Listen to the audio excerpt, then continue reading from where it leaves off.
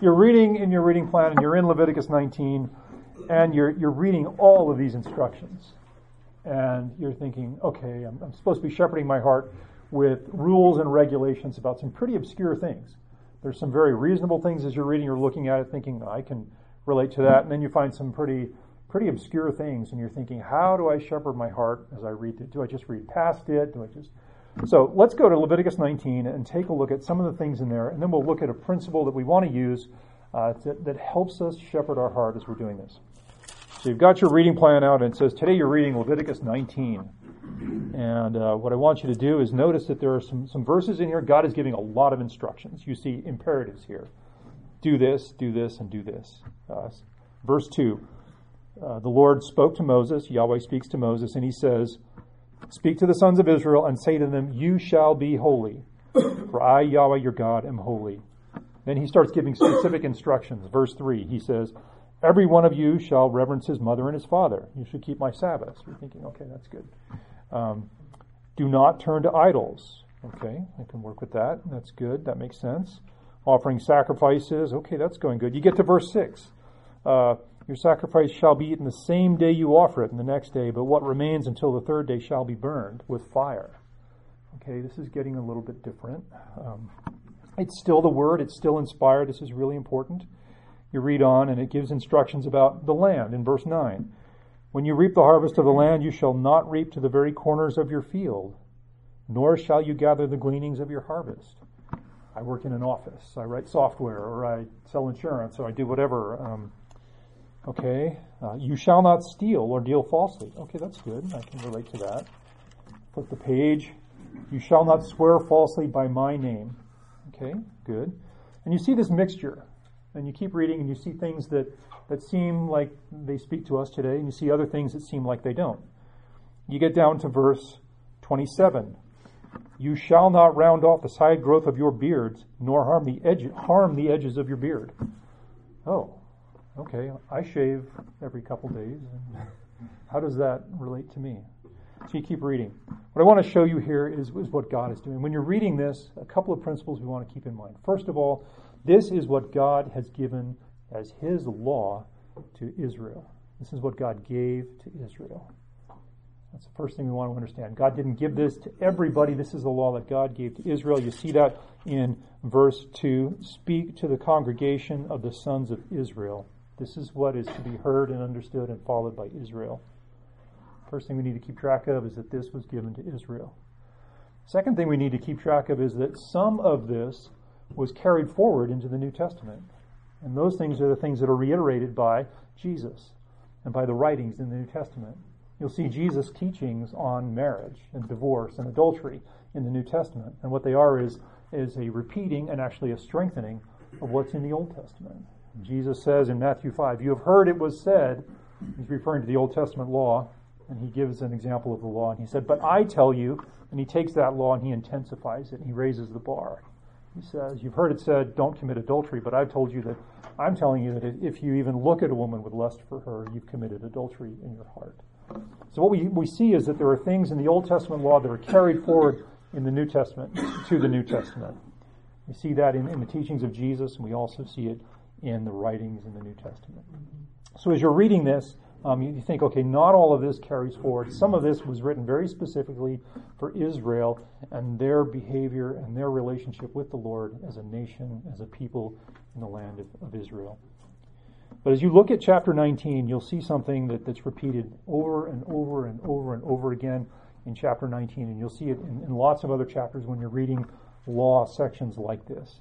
And that is the phrase, I am Yahweh. God wanted Israel to know, I am Yahweh. He says to them, you shall be holy, for I am holy. I, Yahweh, am holy. He says, don't turn to idols. In verse 4, I am Yahweh, your God. I'm Yahweh, your master. He says, verse 10, glean your harvest, gather fallen fruit of your vineyard. Why? I am Yahweh. So here's what God is saying. He's saying, you, Israel, are in a relationship with me that is unique from all the other peoples of the world in that time and that age. And I want the rest of the world to see me by the way you conduct yourself. And he gives them Areas that, like we mentioned, we saw here, areas that carry forward that we think are very reasonable and very, very acceptable in a broader situation, not just Israel. But he had things that were very unique and very specific to Israel, things that distinguished them from all the other people groups of the world. There are instructions, I believe, in this chapter that have to do with not mixing garments when you're wearing two different kinds of clothing. There are instructions in this chapter about not sowing different kinds of seed in a field. And we would look at that and we would say, well, why would that matter in your relationship with God? What God had in mind for Israel was that he wanted the rest of the world to come to see him. And the primary way in which the rest of the world came to know God was through Israel and the way that Israel dealt with God and was regulated by God. They had regulations of what they would wear, where they could travel, what they could eat, when they could eat it, how they could live, how they could conduct their business, how they handled the poor and the orphan and the alien. All of it was designed so that it would put God on display. They had one God. He says, I am Yahweh, your God. The rest of the nations around them had multiple gods. Israel was unique because they had one God. They had the God. And so God's design for giving this law to Israel, one of his designs was so that all of the nations around them could see God in the way that Israel lived their life differently. They would notice the way that Israel dressed. They would notice the way Israel lived and they conducted business and how they lived on their land. And all of it was unique from the people around them so that Israel would have an opportunity to say, let me tell you about my God.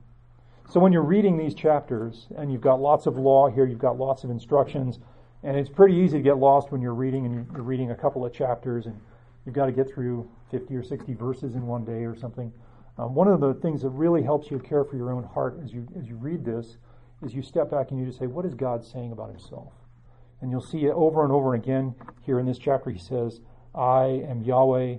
In the beginning of the chapter, he says, not only am I Yahweh, but I am holy. I'm separate from you. I'm not like you. I'm not contaminated by you. Anything like that. So when you're reading your Bible, you're sitting down with your Bible, you've got it open, and you're in a passage like this or a section of Scripture like this, it's really, really helpful to just step back and say, what is the Lord showing us about himself? Okay. So remember that and keep that in mind, and hopefully that can help you shepherd and care for your own heart as you lead your household and as you head into whatever ministry the Lord has for you. Discipline 1, biblical repentance. We're going to be in 2 Corinthians chapter 7. God is so kind in 2 Corinthians chapter 7 to give us a description of what genuine repentance looks like. It's a very specific situation that happened. It's a very specific kind of offense that took place. It's a very specific repentance, therefore, that's being described. It's not Paul saying, I've been thinking about repentance lately. Let me just kind of describe what repentance in general looks like. That's not what he's doing. He's very much rooted in a specific situation, and he is seeing repentance before his very eyes through the testimony of Titus. And so we're going to look at that this morning because we can learn a lot from watching other people repent. And there's so much here for us, and God is just kind to give it to us. Let's pray and let's ask for his help as we look at his word. Our Father in heaven, we want to be men who are known as repenters.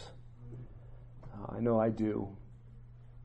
And Lord, I pray that you would work in our hearts this morning, that you would make our hearts and our minds soft and eager. Make us like a sponge ready to absorb what you have for us, Lord, and may these truths press down deeply into us so that we become men more and more who are not interested in defending ourselves or defending our sin or making excuses or pitying ourselves when we sin, but rather just wanting to repent. Lord, how our wives and our kids and our families would benefit greatly, how this church would benefit greatly if we were men quick to repent of our sin. Most of all, how pleasing it would be to you. It would give evidence of the salvation that you've given us when we turn from our sin. So, Lord, we pray that you would meet with us, draw near to us, and glorify yourself as we look at your word. In Jesus' name we pray. Amen. All right, three broad kind of things to start off with here at the beginning. You've got an introduction. You've got then 2 points that follow that. In the introduction, just so I can kind of give you the 30,000-foot level view of where we're headed this morning. In the introduction, we're trying to look at the context overall, okay? The context of the offense that Paul is talking about. We are trying to get the context of their repentance. As I said just a moment ago, this is not a general just description of what repentance looks like in any particular situation.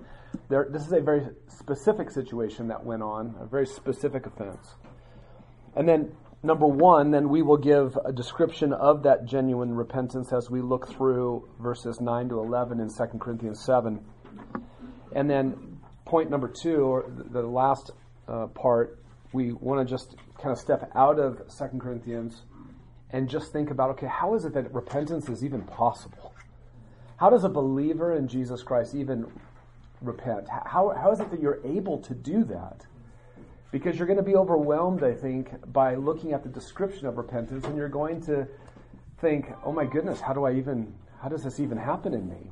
And so we're going to look at the resources that God has provided for us so that repentance can take place. So let's start with the introduction here. Jump down below those bullet points and get the main idea first. What is the offense that took place? It's the Corinthians actually at some point in the relationship with Paul had abandoned him. They had an opportunity to stand with him, and they abandoned him instead.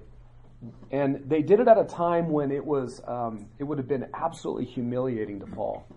He had come and he had visited them to confront the false teachers, these super apostles that were making a stand against him on his own turf. He had been with them for 18 months and pastored them, planted the church, grown them up in Christ. And then he came back at some point later, as you'll see in a moment, to confront what was going on. And the church primarily did not stand with him, but kept silent. And that was absolutely excruciating for Paul. After all he'd invested. So the Corinthians had abandoned their pastor and apostle when he confronted the false teachers in their presence. So now, go back up to the timeline. Here's kind of the history of Paul with the church in Corinth. He stayed in Corinth 18 months on his second missionary journey. That's in Acts 18. It's about AD 51. Paul then ended that second missionary journey, and he began his third, and that's where he settled in Ephesus in Acts 19, and he was in Ephesus longer than he was any other place. And this is where the context of the letters to Corinth that Paul wrote to Corinth take place while he was staying and had his time in Ephesus. Third bullet point down, Paul wrote his first letter, and it's a lost letter. We don't have it. Okay, so in other words, what you're going to find out here is, as far as we know, Paul wrote, we think, 4 letters to the Corinthians. Okay? 1st and 2nd Corinthians does not mean that it was the first letter he wrote and the second letter he wrote. It means that it's the first letter we have of his, and then we have a second letter of his. Okay? So you're going to see where letters 1 and 2, 1st and 2nd Corinthians, fit into the 4. Now, he may have written more to them, but we know that from what he has written in 1st and 2nd Corinthians that he wrote at least 2 other letters. Does that make sense? Okay. So Paul wrote his first letter, which we do not have. God did not see fit to keep that or put that into the canon of Scripture. And he wrote that letter addressing some sin issues, and he makes reference to that in the letter we call 1 Corinthians chapter 5, verse 19, or verse 9. He says, I wrote you in my letter. And so we know that there was a letter before 1 Corinthians, and he was addressing specific sin issues. The Corinthians then asked Paul for clarifying questions on what he addressed in that letter, and so they brought those questions to him, and that's when Paul wrote a second letter, which we call 1 Corinthians. And so Paul now is writing his answer to their questions primarily from his first letter. Okay, this is about AD 55. It's happening from Ephesus. At some point after that, and who knows what happened, we can speculate, but Paul has some pretty, he has some strong correction in 1 Corinthians for them. And perhaps there was an individual who stood up and kind of led a bit of a rebellion and said, well, if Paul's an apostle, how much more are we? I mean, look at us guys. I mean, we've got leadership. I mean, we're not repulsive looking like Paul is, and we don't sound funny when we talk like he does, and we're the guys to go after. So there's some kind of a false leadership that arises in Corinth that Paul finds out about after 1 Corinthians, the second letter he wrote. He mentions something about that in 2 Corinthians 11. Paul then decided, I just need to go to Corinth, and so he traveled to Corinth for a painful visit. That's mentioned in 2 Corinthians chapter 2, verse 1. And he confronted those false teachers. It was painful because that's when he confronted them and the church did not support him. They did not stand with him before those false teachers. And there most likely was a ringleader among them, and there's this guy that Paul keeps mentioning, the offender. Perhaps he was leading the charge against Paul. We don't know exactly, specifically. And Paul left there just grieved by the lack of support from the Corinthians. And that's when he wrote a third letter, which we do not have, but that 2 Corinthians talks a lot about. And he delivered that letter to them by Titus, and we know that letter caused them great sorrow. Look at 2 Corinthians chapter 2. Turn there for just a second. 2 Corinthians chapter 2, verses 3 and 4. So this is 2 Corinthians. This is his fourth letter that he's written, and he's talking about the third letter he wrote just before it. Look at 2 Corinthians chapter 2, verse 3. This is the very thing I wrote you, so that when I came, I would not have sorrow from those who ought to make me rejoice, having confidence in you all, that my joy would be the joy of you all. For out of much affliction and anguish of heart I wrote to you with many tears, that not so that you would be made sorrowful, but that you might know the love which I have especially for you. So this is what he wrote after he had visited them. Go to chapter 7, verse 8. He says something similar.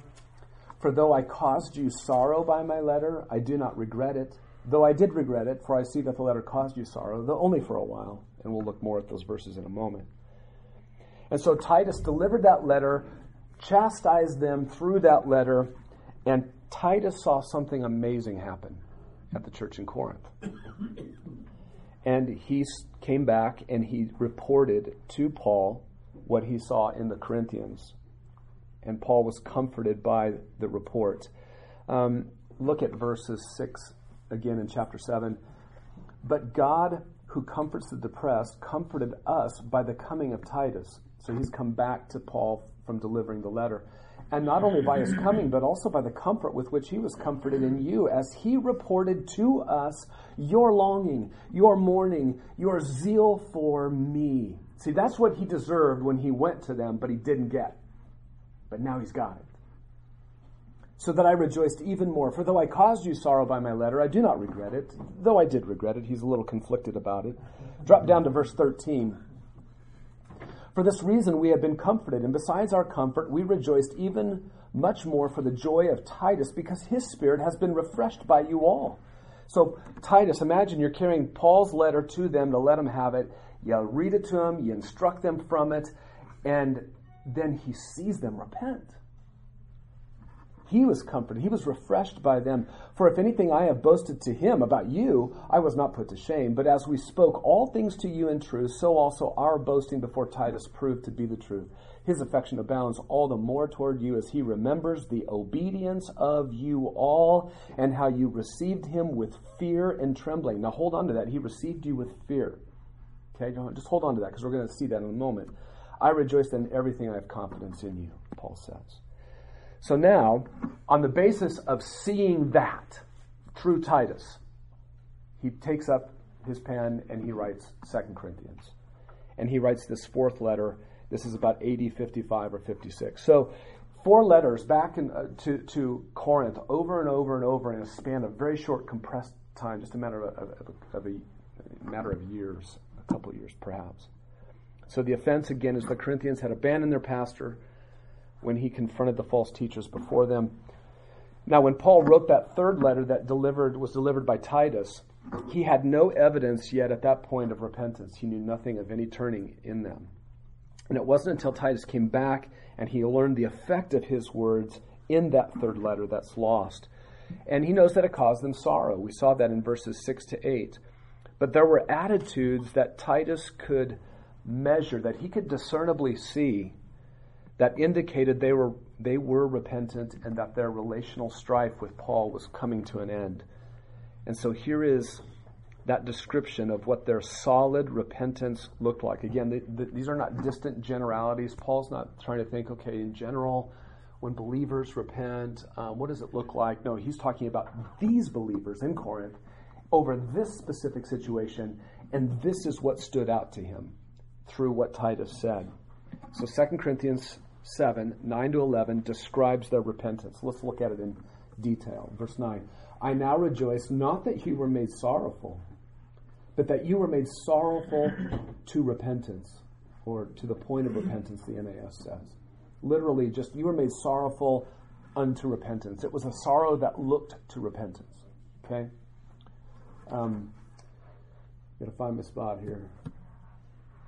For you were made sorrowful according to the will of God, or you were made sorrowful according to God, so that you might not suffer loss in anything through us. For the sorrow that is according to God produces a repentance without regret unto salvation. But the sorrow of the world produces death.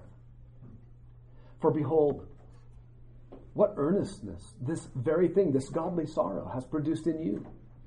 What vindication of yourselves. What indignation, what fear, what longing, what zeal, what avenging of wrong. In everything you demonstrated yourselves to be innocent in the matter. So there's a description. Let's talk first just about what repentance is. You know this. It is a complete change of mind that changes not just my thinking, but it changes my attitudes and it changes my behavior completely. How many degree change is it? How many degree turn is it? It's not 90. It's not 100. It's a 180. If you were going one direction in your thinking and in your thoughts and in your intentions, it is a now, oh my goodness, I was not going just kind of sort of the wrong direction. I was going completely the wrong direction, and it is a turn inwardly completely that works itself outward. And the context here has this repentance specifically associated with a once broken relationship that is now mended. And so we get to look in on a very specific kind of repentance. Now, keep this in mind. Genuine repentance has two different dimensions to it. It has a vertical dimension and it has a horizontal dimension. When you sin in your heart and your mind before the Lord and nobody else is impacted by it, it is a vertical dimension repentance. But this is a repentance that has two dimensions to it. There's a vertical change towards God. You have different thinking about God and you have different thinking about your sin. But you also have, according to them, they have a very different way of looking at the relationship with Paul now. Okay? When you get the vertical change that takes place, you will get the horizontal change that needs to come. Okay? You cannot have the horizontal change in relationship or reconciliation where there's been offense unless and until you have the change that happens horizontally. Okay? But what Paul describes here, I believe, is primarily not the vertical. He believes that's taken place because of what he sees horizontally. And so what he is describing is the evidences of their repentance that he feels now in his relationship with them.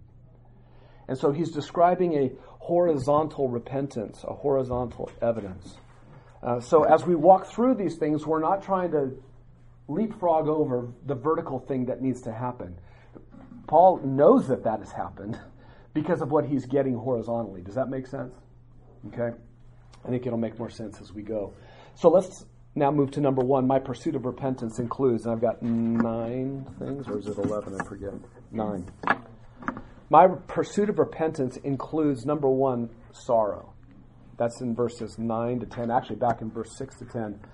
God, who comforts the depressed, comforted us by the coming of Titus, not only by his coming, but also by the comfort with which he was comforted in you, as he reported to us your longing. He reported to us your mourning, your zeal for me, so that I rejoiced even more. For though I caused you sorrow by my letter, I do not regret it, though I did regret it, for I see that it caused you sorrow, though only for a while. I now rejoice, not that you were made sorrowful, but you were made sorrowful unto repentance, for you were made sorrowful according to God, so that you might not suffer loss in anything through us. For the sorrow that is according to the will of God produces a repentance without regret, leading to salvation. But the sorrow of the world produces death. Do you see how over and over and over, what is he impacted by, based on what he's heard from Titus? They are sorrowful. They are broken by what has happened. Genuine repentance will inevitably involve this emotion. It must. And did you see some of the strange extremes involved where genuine repentance is found? I mean, Paul is saying rejoicing, and he's talking about their mourning, and he's talking about their sorrow. There is a sorrow that you can rejoice over. That's what Paul's doing. It is the sorrow that points to repentance. Listen, sorrow is not the goal. Sorrow is not the destination when you have sinned. Repentance is the goal. I-10 or I-8 have never been any one of your guys' destinations. I just want to go to I-10. I just want to go to I-8.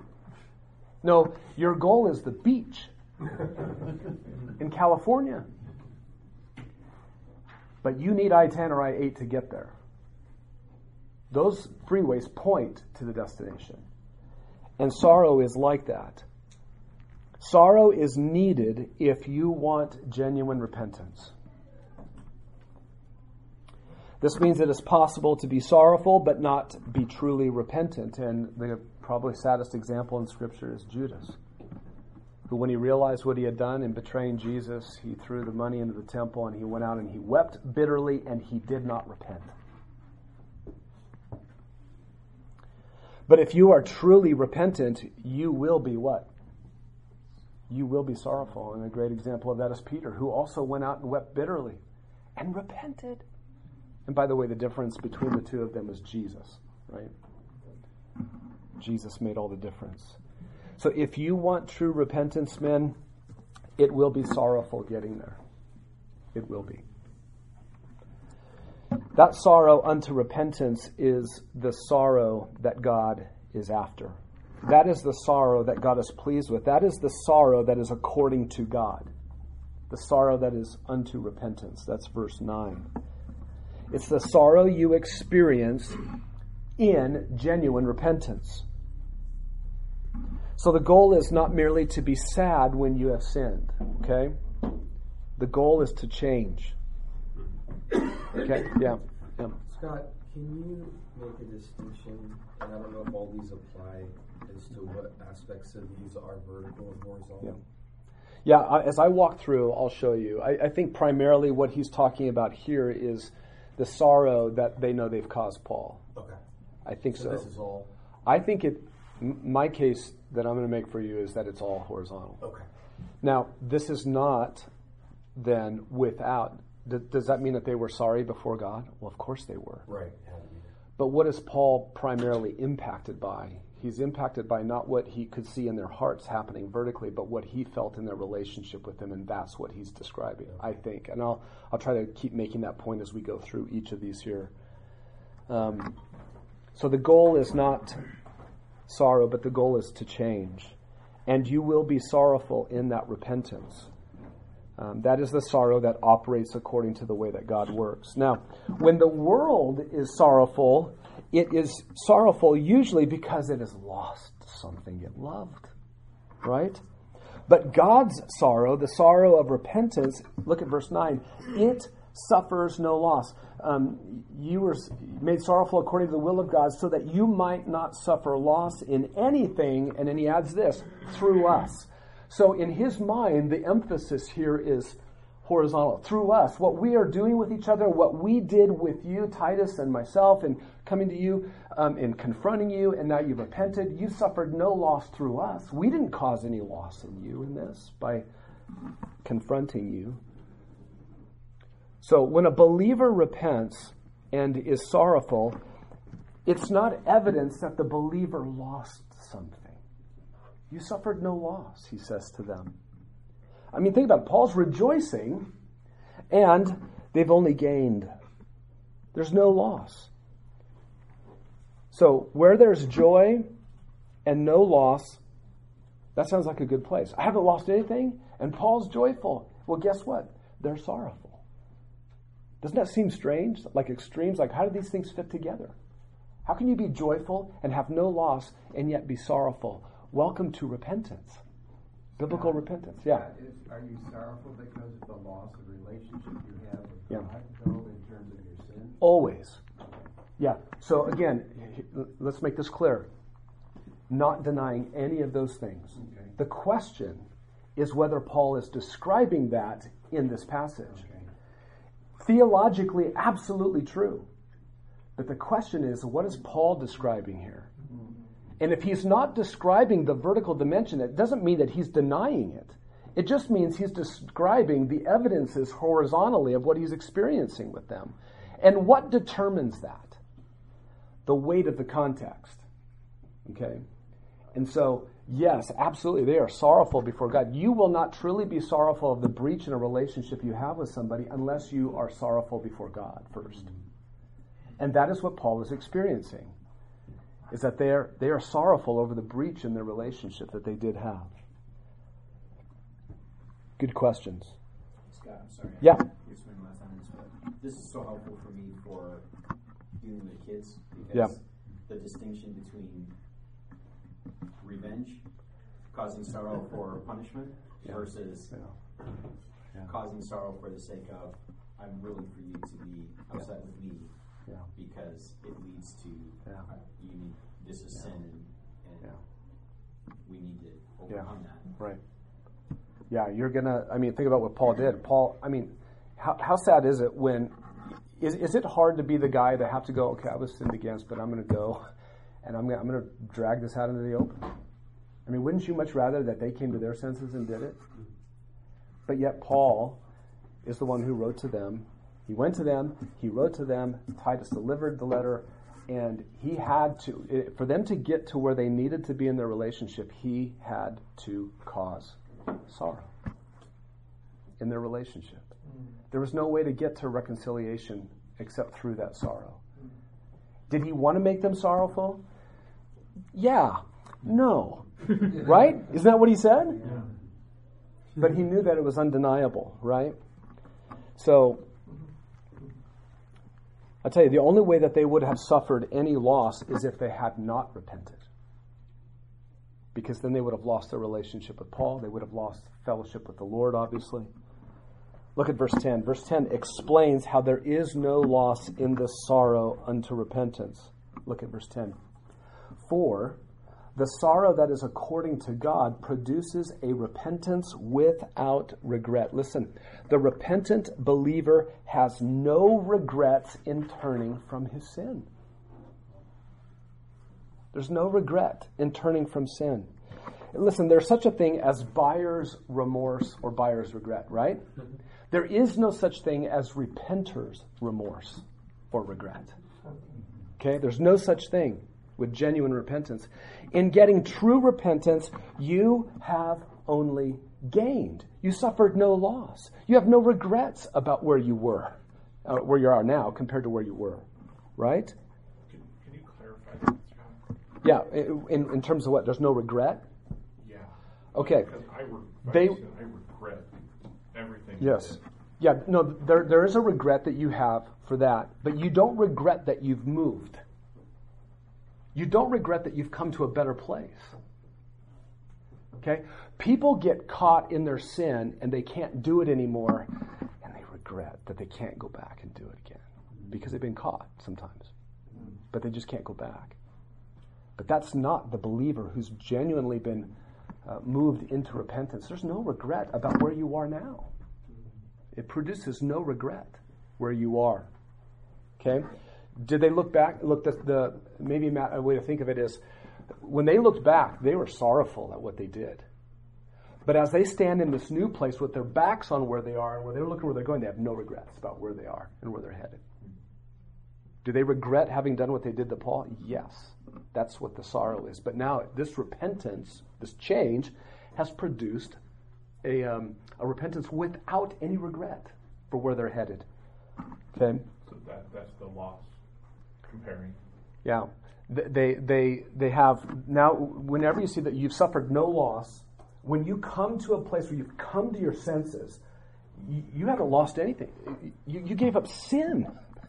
You've only gained. You don't have a regret about still being in sin. You have a regret for what you did to Paul, but you have no regret about being in sin, continue, or not being able to be there. So they could rejoice where they were. They've lost nothing.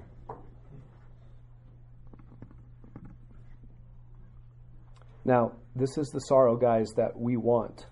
It's a sorrow that we can rejoice over. Just think on that. I can be happy, truly joyful about this sorrow. It's a sorrow you can only gain from, and it's a sorrow you'll never lose from. It's a sorrow that you'll never regret. That is the sorrow that you experience in genuine repentance. That is the sorrow that's associated with the salvation you've been experiencing. Paul says this in verse 10. Look at this. For the sorrow that is according to God produces a repentance without regret unto salvation. Now, Paul's not saying, I think you guys actually just got converted. Okay, I don't think that's what Paul's saying. I think Paul's just saying this is a repentance that looks to the salvation you've been experiencing. If you're in salvation and you repent from your sin as a saved one, that repentance just points to your salvation. This is a repentance unto your salvation that's connected to, that looks to your salvation that you have. This is the sorrow of repentance that points to the reality of their salvation. And the world has its own sorrow, and it is the opposite of this good sorrow. What does he say in verse 10?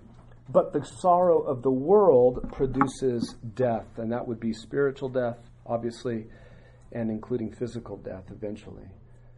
What is it? What is the sorrow of the world like? Well, it's sorry it got caught, right? It's sorry for losing its pet sin. And in that sorrow, there's no strain of joy in their sorrow like we have. I mean, we have a bittersweet sorrow. It's bitter because it's sorrowful, but we can rejoice in it. And there's sweetness in it. They only have bitter sorrow, no sweetness in it at all. No strain of joy, no sweetness in it. Only regret is in their sorrow. They regret that they can't go back to it. This sorrow is evidence the worldly one lost something, suffered a loss. He suffered the loss of the sin that he didn't want to give up yet. And listen, that's a dangerous sorrow. That's a sorrow that is associated with death. So Paul says there's like a blessed sorrow that a believer has. It's one that can bring joy to you, and it points to repentance. And then he says here, there's actually a cursed sorrow. A sorrow that actually needs to be repented of. If you're sorry in this way, you need to repent of this sorrow. Some examples of worldly sorrow. I thought of like the sorrow of Cain in chapter 4 of Genesis. Grumbling over his consequence, that it was too hard to carry. But did he repent of his hatred and murder? No. So he was sorrowful, but not repentant. The sorrow of King Saul, wounded pride. No longer did he have the favor of God upon him, but did he turn from his spiritual defection? No. The sorrow of King Ahab, he wanted desperately that vineyard of Naboth, and couldn't get it, and so he went to bed and he cried like a little boy. But did he repent of his coveting? No. But the sorrow of Judas, we mentioned, overwhelmed by his betrayal of the Son, he went out, wept bitterly, but did he return to Christ? No. Guys, listen, have no doubt from the record of God's Word that there is this sorrow of the world, and it exists, and you have access to it in your own heart. You do. That you can be sorry about your sin, but not be repentant. Okay? So, when true repentance comes, guys, you'll know it. Because you will have a sorrowful heart that is also joyful to not be going any longer in the sinful direction that you had been going.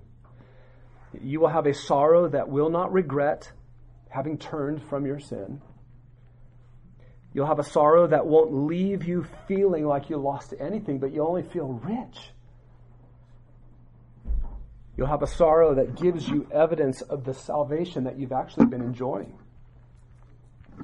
You'll have a sorrow that is in alignment with God's will.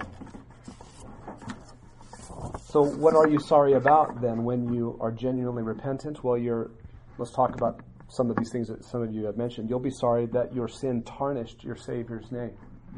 Won't you? You'll be sorry that your Savior suffered greatly in your place on the cross for that sin. It cost him greatly. You'll be sorry that your fellowship with God was obstructed and hindered by your sin. Won't you be sorry for that? You'll be sorry you dishonored his word or his commands. You, in Titus chapter 2, don't want to dishonor the word, but you did through your sin. Won't you be sorry for that? You'll be sorry perhaps that you hurt others and hindered unity and fellowship with them in the body of Christ or in your family. You'll be sorry that you gave unbelievers cause to mock God and his salvation. Like when David gave the Gentiles reason to blaspheme, would that make you sorry that that happened? And this kind of sorrow suffers no loss when sin is turned from. This sorrow has no regrets about having turned from sin. This sorrow points to genuine salvation. Now, Paul turns then to describe this sorrowful repentance. Look at verse 11. For, behold, what earnestness this very thing, this godly sorrow has produced in you. Now he's going to describe it even some more. And Paul, again, he's not ignoring the vertical evidence or the vertical dimension of genuine repentance. He's not neglecting it, but he's mostly interested in describing the horizontal evidences of their repentance which restored their relationship. This is what he felt the most. And when Paul on each one of these in verse 11 says, what earnestness, what vindication, and he repeats again, what indignation, what fear, what longing, what he's doing is he's picking up each one of them one at a time. He says, what earnestness? And he sets it down.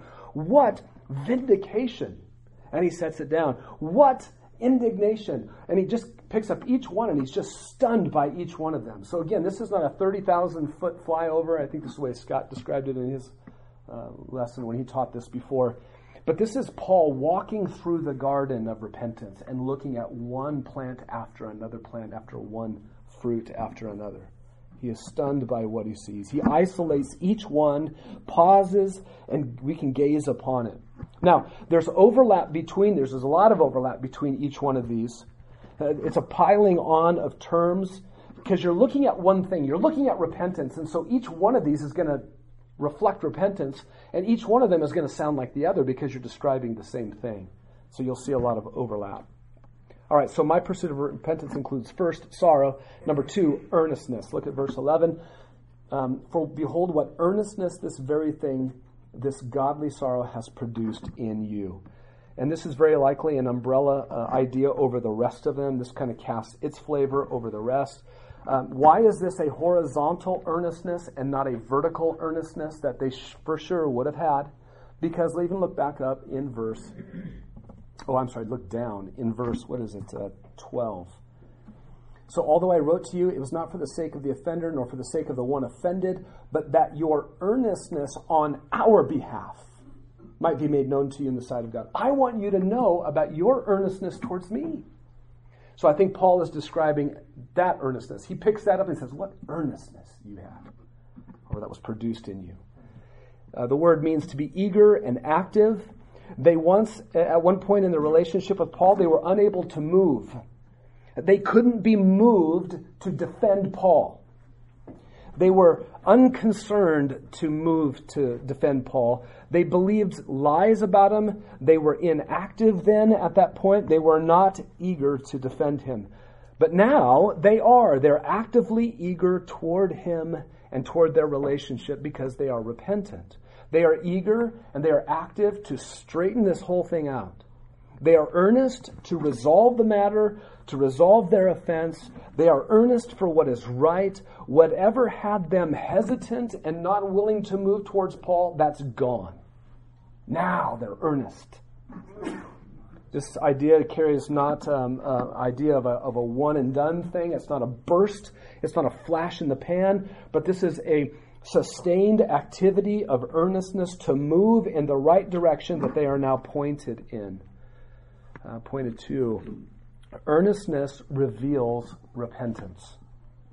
To claim repentance but have no activity, to claim to be repentant but be spiritually lethargic towards the relationship that's been broken, that's a repentance to be suspicious of, because you will be moved to active eagerness. Number 3, my pursuit of repentance includes vindication. Vindication, verse 11. He says, what vindication of yourselves? Isn't that interesting? It's the idea of clearing themselves of the guilt of their lack of defense of Paul. It's the idea of clearing themselves of their defection. They wanted to remove the stigma of their guilt and their blame. Okay? Now, sometimes people like to vindicate themselves by lying. I didn't do that. Or by denying what they did. By defending themselves. But this isn't what they did. This is like a son who's eager to clear himself before his dad, not by lying, not by defending, not by denying what he did, but by going humbly through confession of sin. By humbly acknowledging their wrongdoing. We were wrong. And the only way to vindicate yourself when you're actually guilty is through acknowledging your guilt and letting God cleanse you from all unrighteousness. And demonstrating that you're now going just the opposite direction. So vindication reveals repentance. How could you be truly repentant but not want to clear your offense? Okay? Number 4, my pursuit of repentance includes indignation. Indignation. Verse 11. What indignation? That's a pretty strong word, right? It means they were outraged. Well, outraged over what? Outraged over their own sin against Paul. Why would Paul extol an outrage they had towards somebody else? He's trying to get them to calm down towards the brother that was the offender in this, who was the ringleader. Forgive him. If I've forgiven them anything, you need to forgive him. So he wouldn't be extolling their outrage toward him if he was the ringleader that led them to do this. But they have indignation towards their own sin. Now they hate what they once loved, what they once protected, hanging Paul out to dry. Now they hate that. They have a disdain for what they had done. So repentance evidences a radical change of mind towards sin. Do you guys see this? It's a radical change of mind towards sin. Where there was once a love to leave Paul out, now there's outrage over that. Indignation that they did it.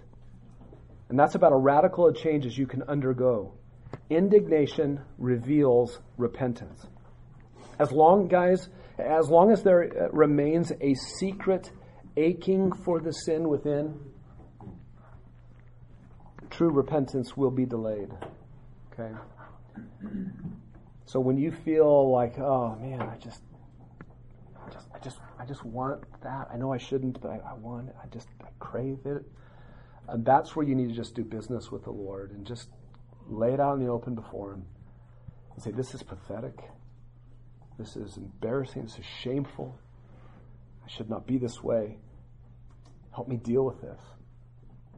Be merciful. Give me success in gaining indignation against my sin. Number 5, my pursuit of repentance includes fear. And this is probably the one trait that would make you feel like this has to be vertical. All right, so let's just talk for a moment about the fear that is in Scripture. Obviously, let's start with the fear of God, right? Just to encourage you to go back to Proverbs, Psalms, other places to really focus in on the fear of God. The way that I like to think about the fear of God is it is a worshipful fear of God. Okay, there's a fear that a man can have that makes you run from whatever it is you're afraid of. But the fear of God does not make the believer run from God. It makes the believer humbly pursue God in worship. It arises out of a sense of God's majestic holiness and out of a sense of the purity of his selfless love for you. God is so holy, you fear wronging him. And God is so loving. His innocent son suffered in my place. He is so loving that you fear betraying that love. And so you are sobered fearfully into holiness. Where you had once been perhaps casual about your sin or unconcerned about your sin, where you once had no sight of God as you looked with favor and delight upon your sin, suddenly, all of a sudden, you become aware of God in an uncommon way in that moment. Finally, you see the grotesque evil that you've been trifling with. It was always that way, but now the scales have fallen off your eyes. And now you see God as you should, and now you see your sin as you should, and you fear. And you're not like those in Revelation who cry out for the rocks to fall on them and hide from God. You run to the very God that you're fearful of. It's a fear that is worshipful. It runs to God. Now, this might be what Paul's referring to here. Certainly this vertical dimension of fear was present. You can't get to any other proper fear than through this fear. But what other kind of fear is there? Well, Proverbs talks about the fear of man in Acts and in the Gospel of John and other places. The Jews, the people who were secretly believing in Jesus feared the Jews. And that fear of man always brings a snare. It's always put in contrast to the fear of God. And so certainly Paul would not be extolling that fear here. But is there another kind of fear? Is there another kind of horizontal fear that is legitimate?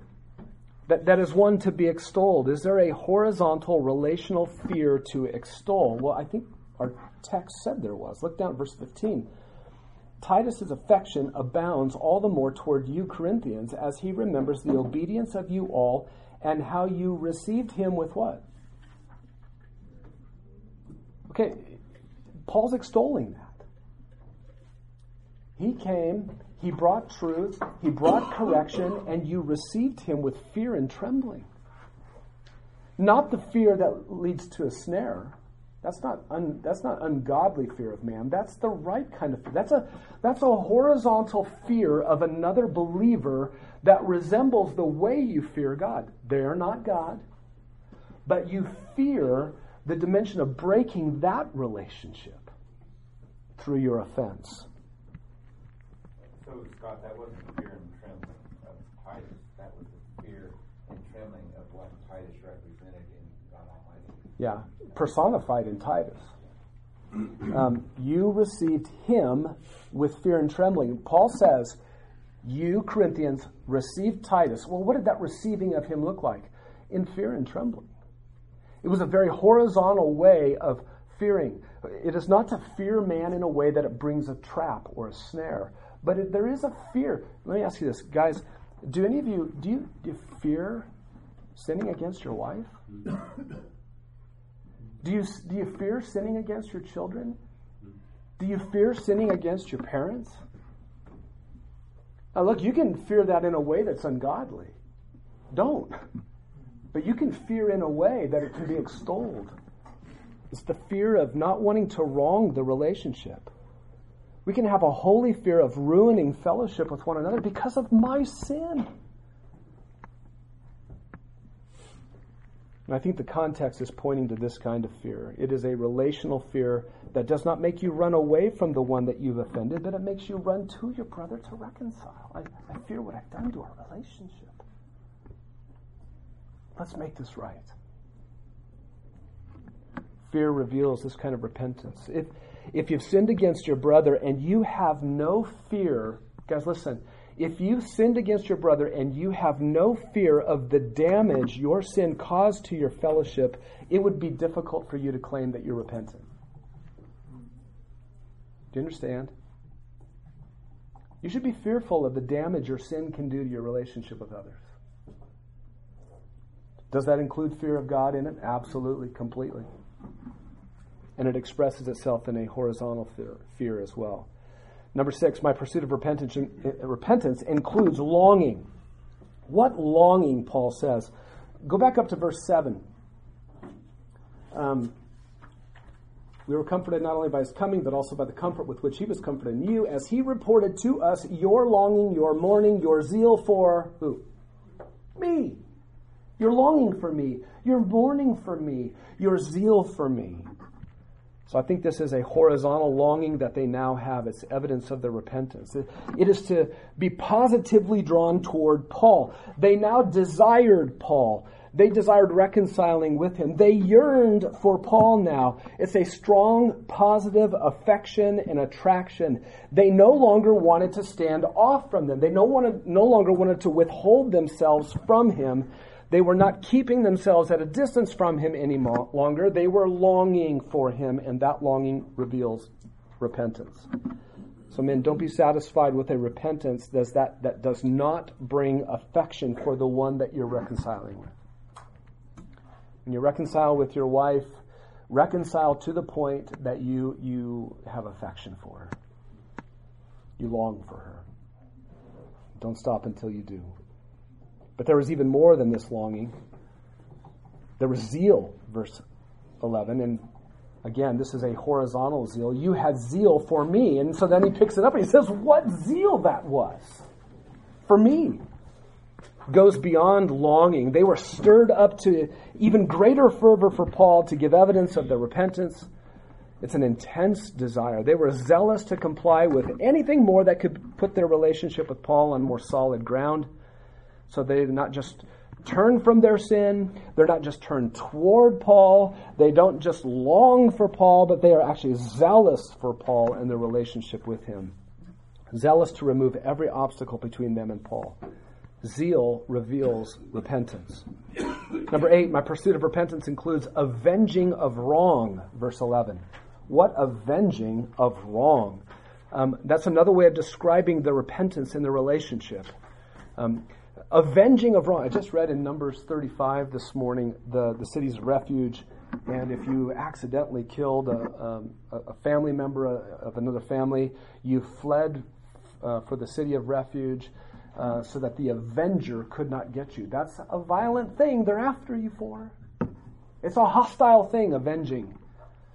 And that is what's going on here. So what are they hostile in action toward? Again, it must be themselves. It must be themselves. And the wrong that they had done against Paul. Perhaps this avenging of wrong is an outgrowth or an expansion or a combination of both the prior ones of indignation and vindication. What do you get when you're mad about your sin and you want to clear your name?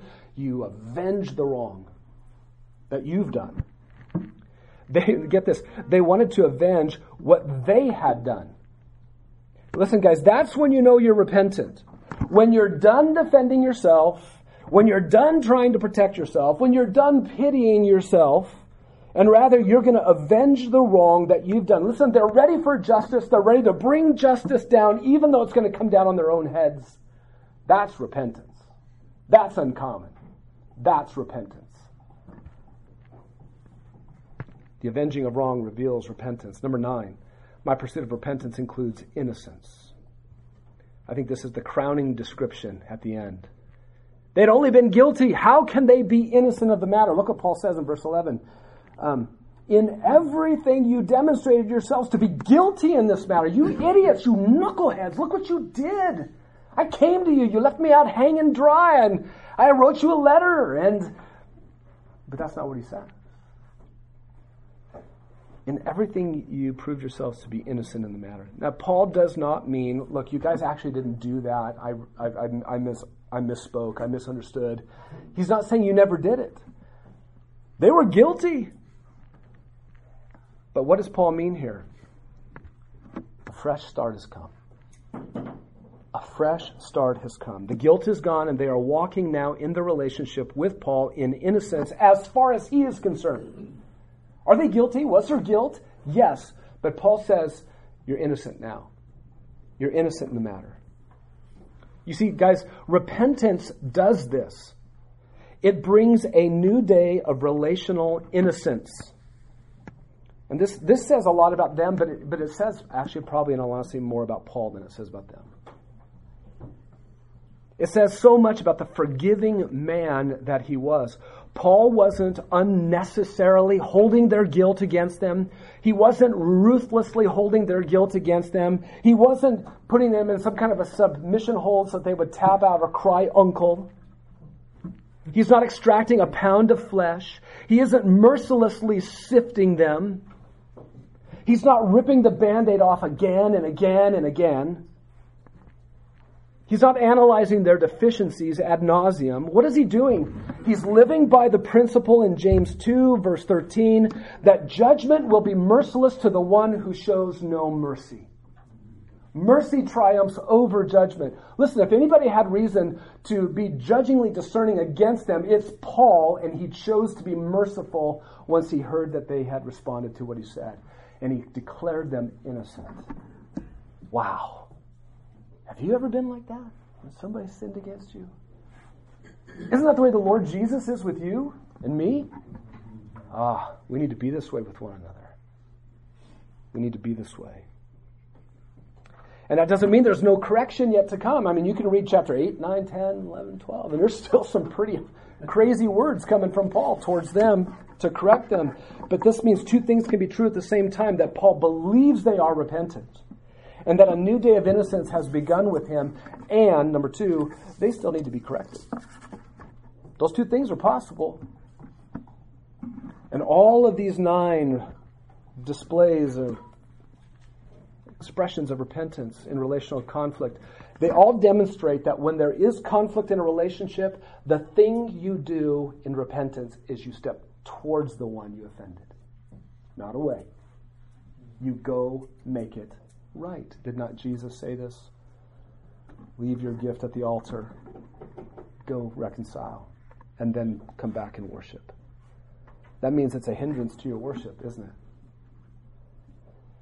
That is how you'll know when you are repentant in a broken relationship. To claim repentance, but then to kind of withdraw from the person or keep distance from that brother or sister, that requires some careful heart searching still, because that's not what's going on. Now, how do you even, as a believer, how do you even get this kind of repentance? And we're not going to get through, I'll just blow through these quickly. But you need to think on each one of these. The reason you can practice this kind of repentance is because of what God has provided. You practice because God provided. You can do this kind of repentance because of what God has done. Okay? What has He provided for you so you can repent? Reigning grace. Romans 5. Go back and review. This kingly reigning grace is what powerfully broke you free from that sinful slab of solidarity you were in with everybody else in sin. And the reign of grace broke you free from that. And that reign of grace puts you in solidarity with Jesus Christ now and His people. If that reigning kingly power of grace did that for you, it can do that for you in repentance, what you need. You are not under law, you are under grace, Romans 6. So you need to plead for this grace, you need to plead for a greater awareness of it, a desire for it, you need to pray for God's grace to grant you success in your repentance. Repentance will be impossible if you will not access this reigning power of grace. What about growing faith? That's Romans 3 and 4. Not just saving faith, the kind of faith that is by grace alone, through faith alone, in Christ alone. That is, we need that, but we are not just, we call ourselves believers, right? And when we say that, we don't mean that I believed once and I don't believe anymore. We continue to believe. Help me in my unbelief. We need to continue to be growing in this faith. A growing entrustment of yourself to Jesus, that His commands are right for you. If His commands say to leave your gift at the altar and go reconcile, I have to believe Him on that. To go do it. I won't go do it unless I believe Him. There has to be a growing faith at the very bottom of your obedience to Him. Repentance will be impossible if you will not entrust yourself to your Savior to repent. And if you have growing faith, you need a growing distrust. That's Romans 7. You need to think of this as the other side of the coin of faith. It's distrust in the combination of your weak flesh and the sham power of law-keeping as a power. You put your flesh and law-keeping as a power together and you get disaster. So you don't have any trust. When you think about repenting, you don't think, you know what I'm going to do? I'm just going to grab some law-keeping power and I'm going to put my flesh with that.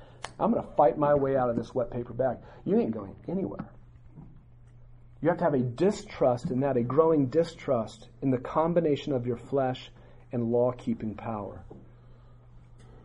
Number 4, what has God provided? Union with Christ. This is Romans 6. You have been crucified with Christ. You have been buried with Christ. You've been raised up with Christ to walk in newness of life.